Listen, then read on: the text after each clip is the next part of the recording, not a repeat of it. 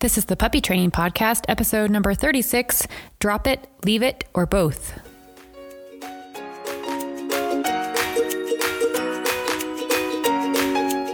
This podcast is designed to help you on your journey of becoming best friends through love and learning as you train your own dog from home. And I'm here to help you every step of the way. This is the Puppy Training Podcast, and I'm your host, Amy Jensen. Hi friends, how's it going today? I hope you're having a wonderful day. Today I want to explain the difference between two important behaviors, drop it and leave it, and when to use them. Sometimes it's one, the other, or even both. So I'm going to explain that today to hopefully clarify things a little bit. But first, I want to give a shout out to Shannon. Thanks for listening to the podcast, and thanks for your question that you sent in today. I appreciated seeing that, and I had fun replying to you. Shannon asked a question about what she should do when her dog sees other dogs and starts to react to them.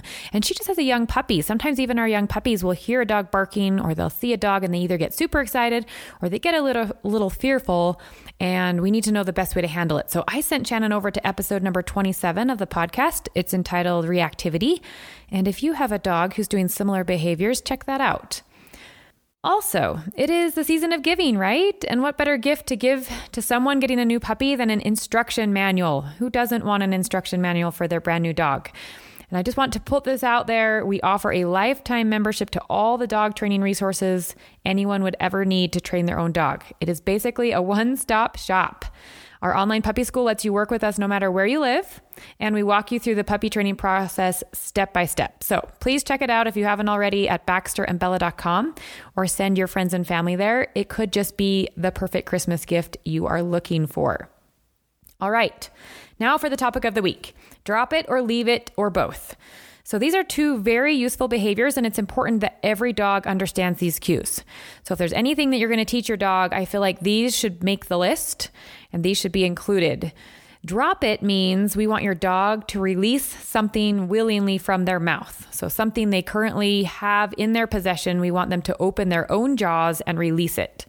Now, leave it means that your dog is going to turn their attention away from something they see and may want. So they don't currently have that item. When we use the cue leave it, we notice that our dog might be interested in something, or we know something that, he's going to want to get, that we can then cue him leave it, and we want his attention to turn back to us, and then we can do something else. So leave it means turn your attention away. Drop it means release whatever you currently have. Now remember that when dogs see something they want, it's in their nature to get it as quickly as they can. And oftentimes if they're able to get it and their jaws are on it, they clamp down and they don't want to release it. So again, these are two very important behaviors. And I recommend if you have a brand new puppy that we start teaching these within the first several weeks. This is a really important thing that we want them to be able to learn that it's okay to do, that it's not something they need to clamp their jaws down and hold a death grip on. Similarly, if they see something and it could be possibly dangerous, maybe we drop pills on the ground, or maybe there's, our kid has a candy bar and drops the chocolate on the floor or something like that. We want to be able to say, hey, leave it. And then our dog knows not to touch it and we can go and clean that up. So these are very important things to teach our puppies. And I suggest you start right away if you can.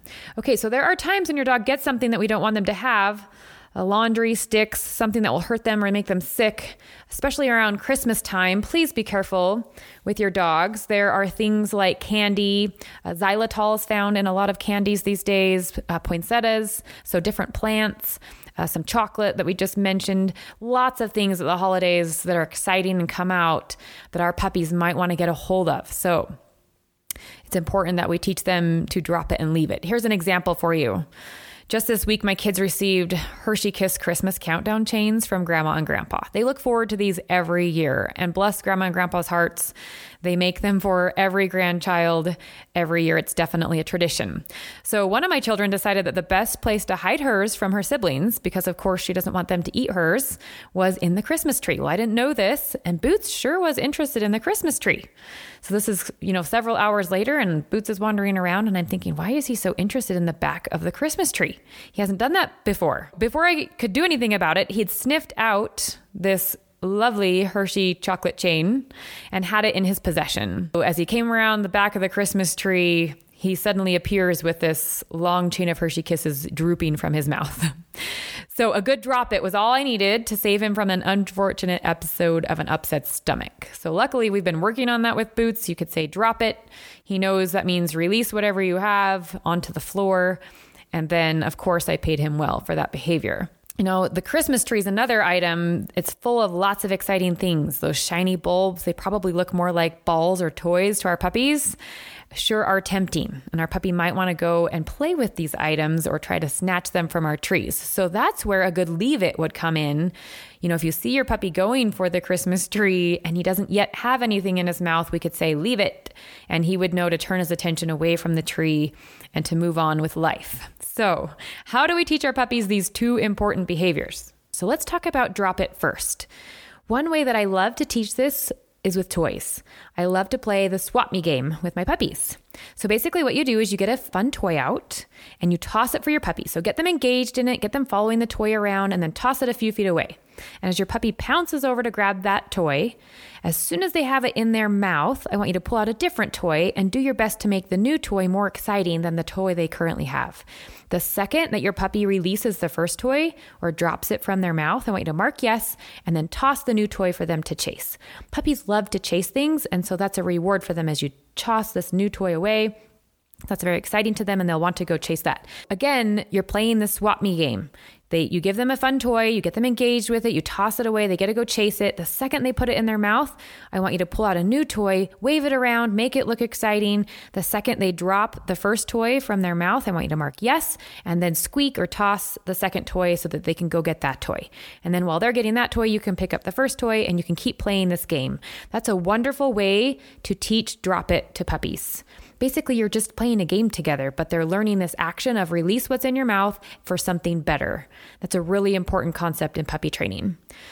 All right, to teach a leave it, I'm going to have you place a dog biscuit on the ground, and you're going to want to start this game on the ground yourself. You're probably going to want to sit on the ground so that you can cover that biscuit with your hand very quickly. We do not want your puppy to ever get the object that we're practicing leave it with. Leave it again means turn your attention away from it. You don't get this item. So I want you to show your puppy that biscuit because we want them to be enticed to get it. We want them to see what it is and to possibly like it, but we want you to be able to cover it up so that they can't get it. So again, sitting on the floor is going to be the best place to start. Also, having your puppy on leash is helpful. So again, you're going to put a biscuit on the ground, cover it with your hand. The second your puppy stops pestering your hand, they're going to probably try to lick at your hand, paw at your hand, maybe even start mouthing you to try to get what's underneath of it. You just hold fast. Just stay there. Don't let them get that item. The second that they stop pestering you and they turn their head towards you, I want you to mark yes, and then give a different food reward from your other hand. So make it something good. We want them to realize that they stopped looking at whatever was on the ground.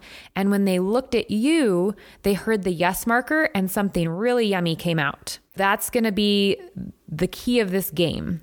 And we want you to repeat this game over and over. So again, you're going to put that food item on the ground, that biscuit, you're going to cover it with your hand if necessary. If you can leave your hand off of it and your puppy can see it, that's even harder. That would be the next step in this game.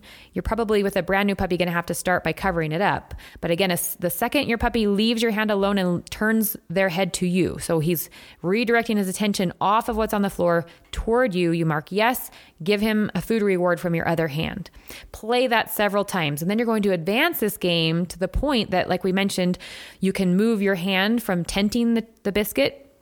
Your puppy can actually see the biscuit on the ground, and we want him to look at the biscuit, and then he's going to look back at you. You mark yes, you give him a reward.